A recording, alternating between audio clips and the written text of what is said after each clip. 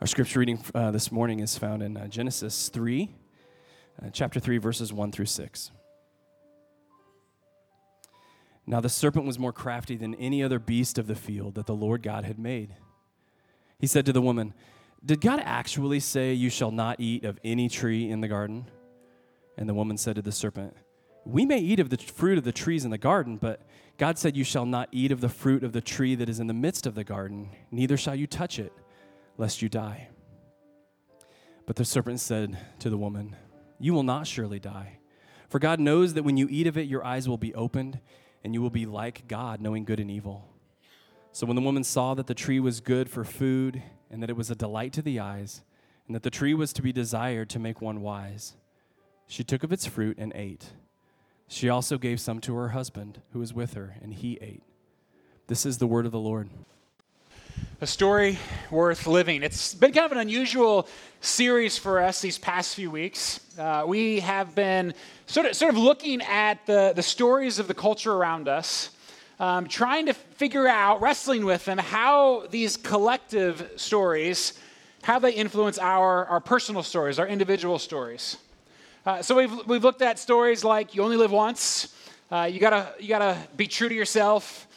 Faith should be kept private. Next week, it's I decide what's right, and then we'll close up this series with newer is always better.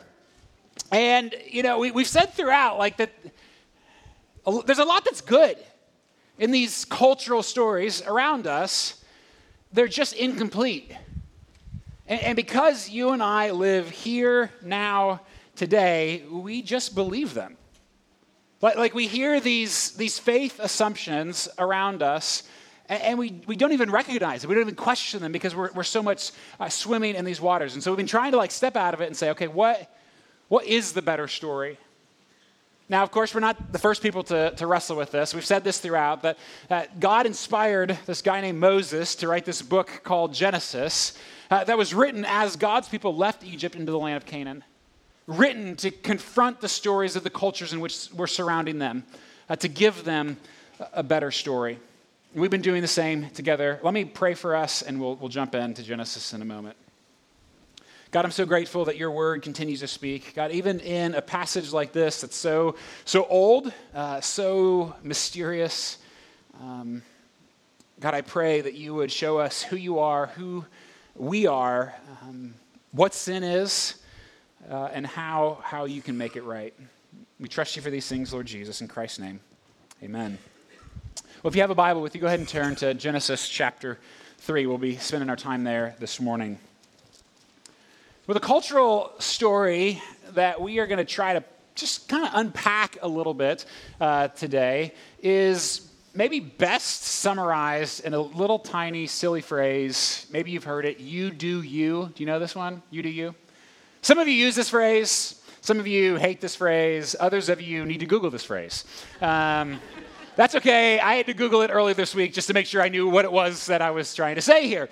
Regardless, though, all of us tend to believe this phrase, or at least the religious or philosophical assumptions behind it. Because you do you is essentially, it's a statement of the nature of morality, right? That when you're faced with a moral dilemma, how do you decide? Well, you take care of you. I'll take care of me.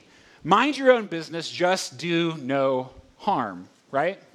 You do you. Now, say that fast, lots. Okay, now individual freedom is good, so there's a lot that's good about this phrase. I mean, we are individually responsible, and frankly, if we all humans just decided to do no harm, you could do worse than that for a philosophy, right? It's there, there's good that's there, but is it really enough to just do you?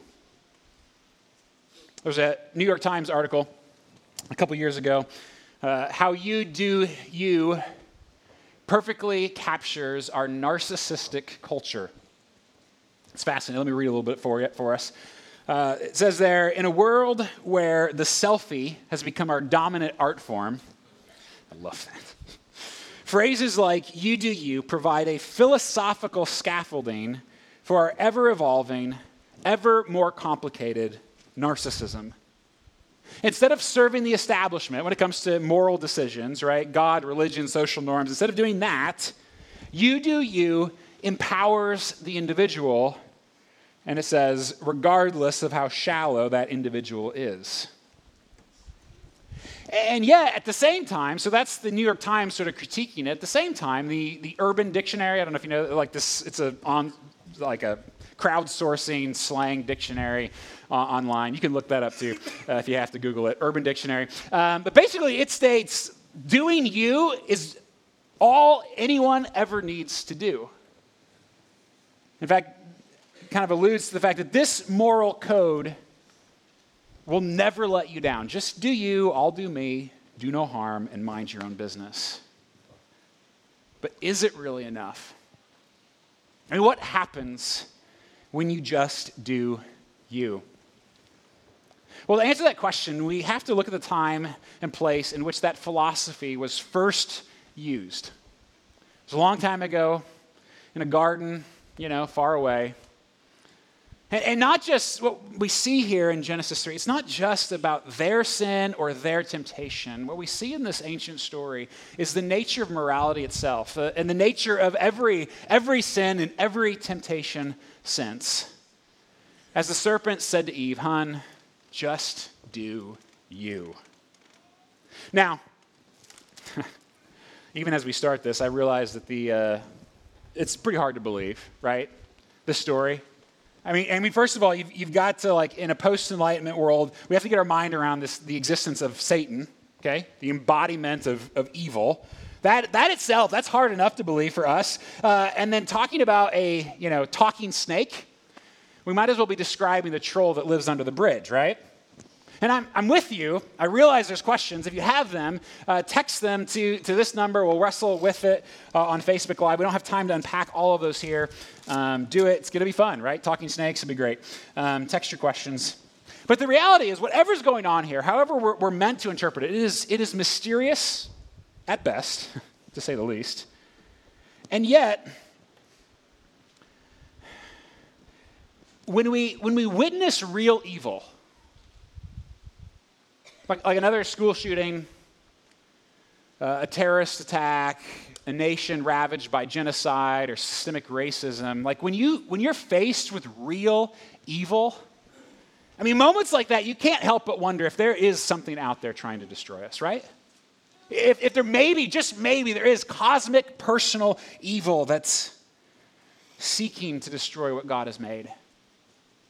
I know it's difficult to believe, but in those moments, it's not quite as hard, is it? We're just so insulated here, aren't we? But look at verse 1. Let's start off here. Verse 1 of chapter 3. Now the serpent was more crafty than any other beast of the field that the Lord God had made. And he said to the woman, stop there. Again, the snake's not just a snake. He's the embodiment of evil. He's Satan. And really, he's the first theologian.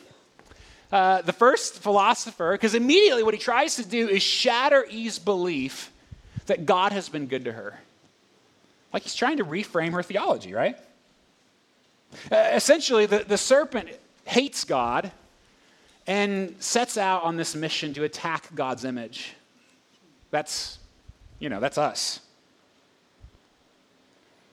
And every sin since is an attack on God's image. Every sin is an attempt for us to deny our own humanity and say we are ultimately free. We can make our own decisions. We don't need God. It's an attempt to make ourselves God. And the reality is, anytime we try to make ourselves more, we always end up with less. And he uses the only method he can: deceit, doubt, and a clear jab at Eve's desire for freedom. I mean, that's really what do you is about, right? It's moral freedom. Do your own thing. Just don't hurt anybody. And so he says to Eve, just do you. It's not that big a deal, right? And this leads then to the first reason why you do you or do no harm philosophy it doesn't work. It ignores a vital truth that every choice is a battlefield. Every choice is a battlefield. If this story is true, and I know, right? But if it is, then it means there is a war surrounding us. seeking to destroy what God has made, seeking to destroy his image reflected in us. And I know, like, we rarely see it in the comforts of suburbia, right? We are so insulated from true evil that we feel like it's outside of us. It's not really that big of a deal, right? But if it's true, if there is this war, if there's real evil in our world, you cannot just do you. Every decision matters. Because you and I, we're always being formed by our decisions. Every time. Are we becoming more like God's image or less? And not only are we always being formed with every decision, we're forming those around us implicitly by our relationships and our connections with them. And Satan is after the image of God, of the God he despises. Last weekend, I went to Ken Burns at the Midland. Ken Burns, you know Ken Burns, right? He makes these really long documentaries, like super long. Civil War, baseball, right? They're all on PBS. Ridiculously long. Brilliant guy. And went and heard him talk about his newest documentary. It begins airing tonight on PBS on the Vietnam War. It's 18 hours long. That's Ken Burns. And it looks amazing. So I went to this event with a friend, and we heard him talk about it. We watched about an hour of the show, of the film. And then he came out and talked with some others, like this Vietnam veteran named John Musgrave, who lives in Warrants. And he told some of his story of what it was like being there. And described this unbelievable scene of him and his platoon being ambushed by everyone around them in the jungle. And like, as he describes it, he was as good as dead. He had a hole in his chest the size, so big you could put your fist through it. He was dead. And yet, even so in that moment, his friends, these fellows, they rescued him. Being shot themselves, and he's being dragged out. And it was like, it is absolutely hopeless. There's nothing you can do. And yet still, they're going after him. And the reality is, like, no soldier ever says, you do you. It doesn't work. You take care of you, I'll take it. No, that's not how it works. There's too much at stake. So let me ask, do you believe there is real evil in our world? If so, then every choice is a battlefield. And you can't just do you and let bygones be bygones. Okay, so back to the story here. Let's look at the conversation. I'm always fascinated with this because Adam and Eve, they have unprecedented access to God. And yet, instead of talking to God in the story, they talk about him, right? That's how they go. Verse 1. The snake said to the woman, did God actually say you shall not eat of any tree in the garden? It's kind of like, now, Eve, let me get this straight. This good God of yours, he made all this, and you can't eat any of it? Like, what's his problem? Which isn't true, right? And Eve, she corrects him. She says, no, we can eat from any tree we want, just not that tree. If we eat from that tree, then we're going to die. So we're not going to do that. And he's like, you will not die. And I know it's a small thing here, but this is where every temptation, I think, is in common.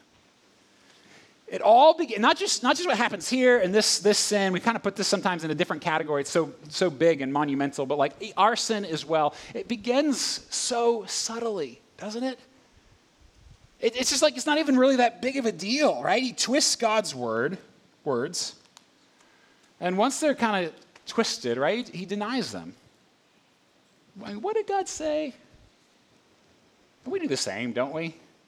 We pick and choose all the time. We love the stuff on love and grace, right? Forgiving your enemies. But we conveniently forget the inconvenient parts, the hard parts, the things that are culturally weird or seem outdated to us. And we push them aside. I'm sure God didn't mean me or us when he said something. That's step one, right? Step one is just casting the tiniest bit of doubt on what God has said. Step two, then, for every temptation, is that we begin to doubt God's love. Temptation always paints the Creator in a negative light. Like, too bad for you. You can't eat the trees. What a terrible God you have, right? And even as he calls it out, like verse 5, the snake says, come on, Eve.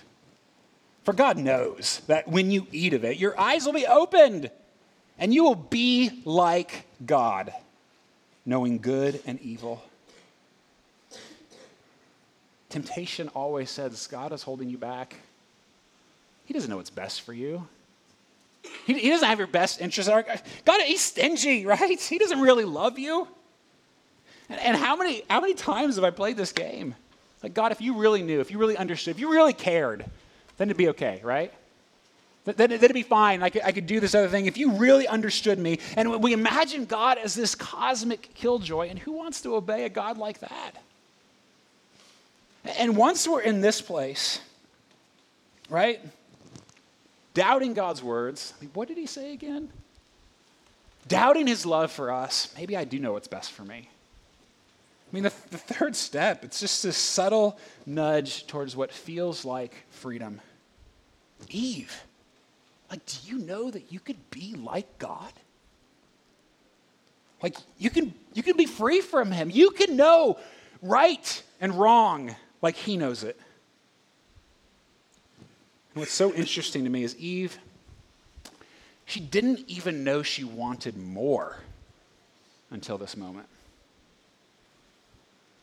One Old Testament scholar writes, the essence of the serpent's message is that God is limiting Eve, restricting her from her full humanity. And today we hear this philosophy everywhere, right? Be liberated, be free, self-actualize, unleash your inner potential. Whenever you hear this, have no doubt that what you hear is the hiss of the serpent, the temptation to become something apart from what you were created to be. But here's the deal. I kind of sympathize with Eve, right? Because she's in a sense, she's right. Her freedom is restricted. There is a boundary on her life. But what do you think? Is she freer in submission or freer in rebellion? I mean, because I got to tell you, right? Today, you and I, we believe that any boundary is a restriction, right? Any boundary that's a hamper of our freedom. There can't be any rules or we're repressive and we push them aside. Like, no, if I'm going to be free, there can be no rules, no lies. It's the same lie, right? That we end up believing. That we have to get rid of every boundary if we're going to be free. But what if those boundaries are for our good? What if we were never meant to have ultimate knowledge of good and evil? What if I don't know what's best for me? And yet we humans, myself included, like we are like the train that curses the tracks, right? Stupid tracks, always telling me where to go, what to do. How do they know, right? Today, I decide. I'm free, I do my own thing, right? And we think it's freedom.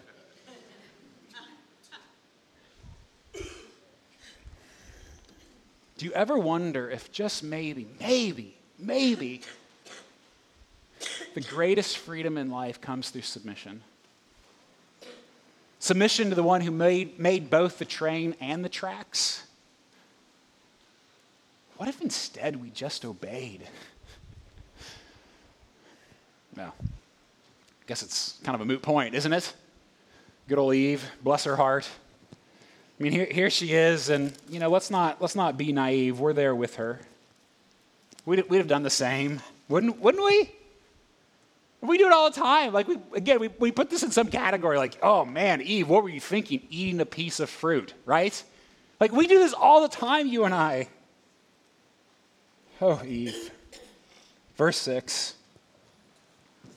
So when the woman saw that the tree was good for food and that it was a delight to the eyes and the tree was to be desired to make one wise, she took of its fruit and ate. And she also gave some to her husband who was with her, and he ate. Now I'm free. Finally free. Free like the wind of a hurricane. And here's the real reason you can't just do you and do no harm. And I know you're probably not going to believe me when I say it. I don't even believe it half the time, and yet I'm convinced that it is absolutely true. It's what we see here in the story. Yes, every choice is a battlefield. Every temptation begins so subtly. And third, finally, every sin ruins everything. Told you wouldn't believe it. Every sin ruins everything. And here's the ultimate example. With a bite, death comes into our world. With it, divorce and rape and oppression. Their first son will be the world's first murderer. That's how long it takes for it to trickle out. Cancer breezes through the window. Greed and selfishness, disease and destruction, all of it comes in this moment. Friends, it's not just with that first sin. If every sin is a battle for God's image in you, if every sin is ultimately a rejection of God's love for you, then every sin shapes you. It changes you. You're becoming the kind of person that chooses those things, and you're shaping the people around you, every one that you encounter, by who you are. I mean, let me give an example, and we can do this, I'm convinced, with any sin. I'm going to pick an easy one. An easy one to see the connections, but like lust, right? Because lust is like the classic example in our culture of like, dude, you're not hurting anybody, right? Doesn't matter. Like, close the door, it's fine, right? Keep it behind, out. It does no harm. No one knows.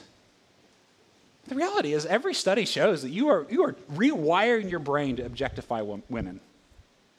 Like 50% of the world's population as objects. And if you don't think that impacts your relationship with your wife, or the relationship you have with any woman around you, like, you're a fool.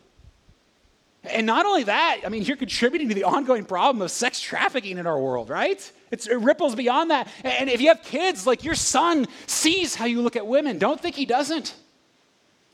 Your daughter will notice it as well, and the ripples keep going, right? And this, again, it's an easy example, but everything we do, every choice we make, it goes out beyond us. You cannot sin and do no harm. There's always harm. Voltaire once said, "No snowflake in an avalanche ever feels responsible." And even the phrase, "do no harm," can we just stop for a second and admit how ridiculous that is? Because it presupposes that we have all knowledge about what harm is. And frankly, we don't even agree with people sitting next to us, more or less cultures around the world. And so what it comes down to, if your philosophy of morality is do no harm, what you're really saying is do no harm according to the way my culture defines it, because my culture is better than your culture. And now today is the best culture we've ever had in the history of the world. Do you want to say that, right? Not only is it insignificant or insufficient, it's just ridiculously arrogant. We don't have all knowledge of good and evil. And you and I, we could play this game all day, for in that moment, one taste of the fruit. Man, I tell you, this verse always gets me. Number 7. Then the eyes of both were opened. It's like they saw for the very first time. And they knew that they were naked, which is more than just a literal statement of what they were wearing on their bodies, right? Exposed for who we are and what we've done.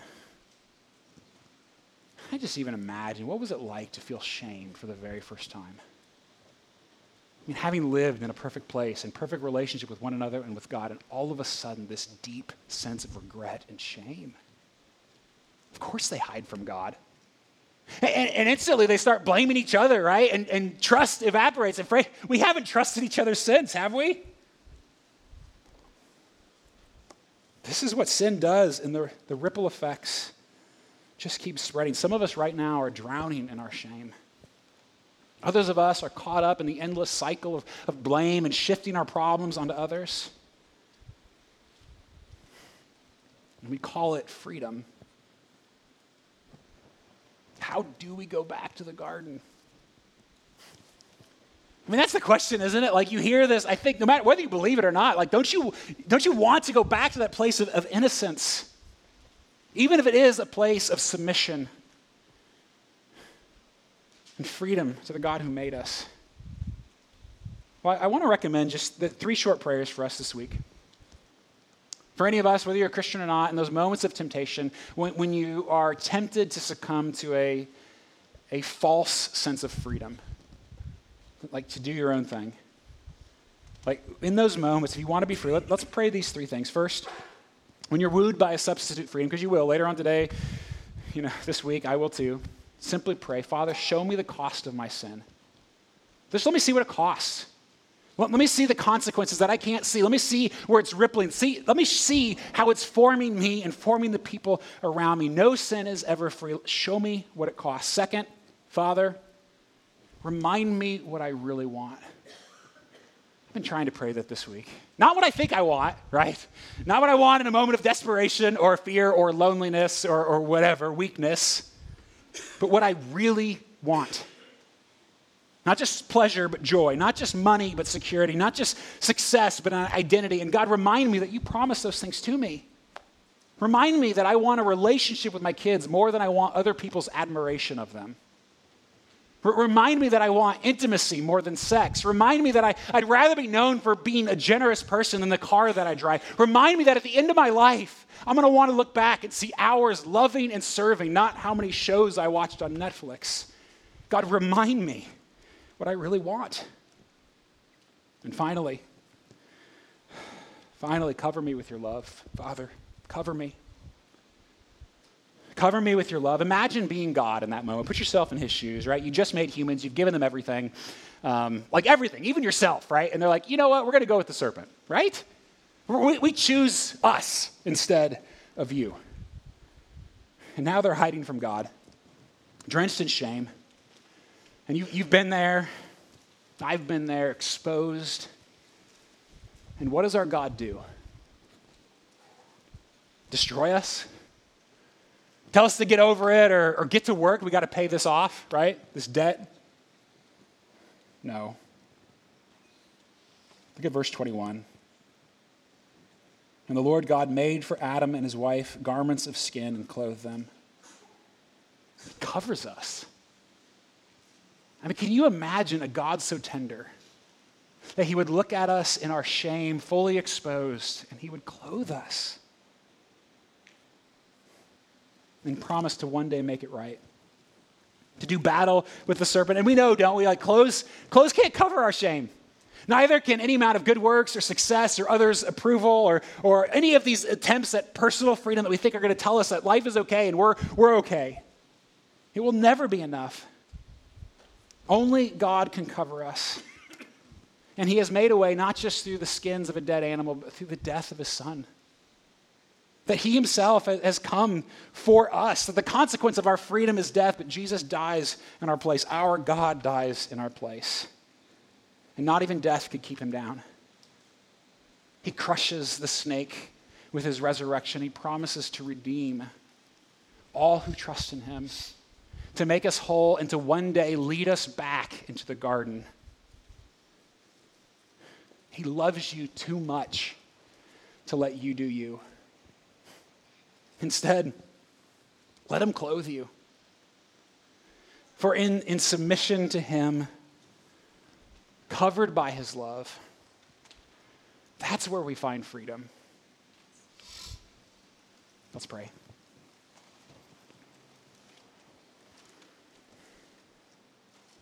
Father, I thank you for making us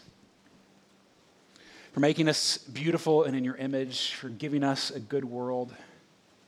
God, we are sorry for the ways that we messed it up and the way we continue to feel the pain and agony of our own sin and the brokenness of the world around us. God, would you show us the cost of our sin, every one of them, big and small. Show us what it costs.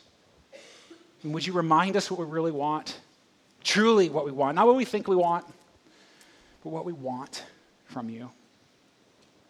And Father, would you always, in failure and in our maybe tiny successes, God, would you cover us with your love?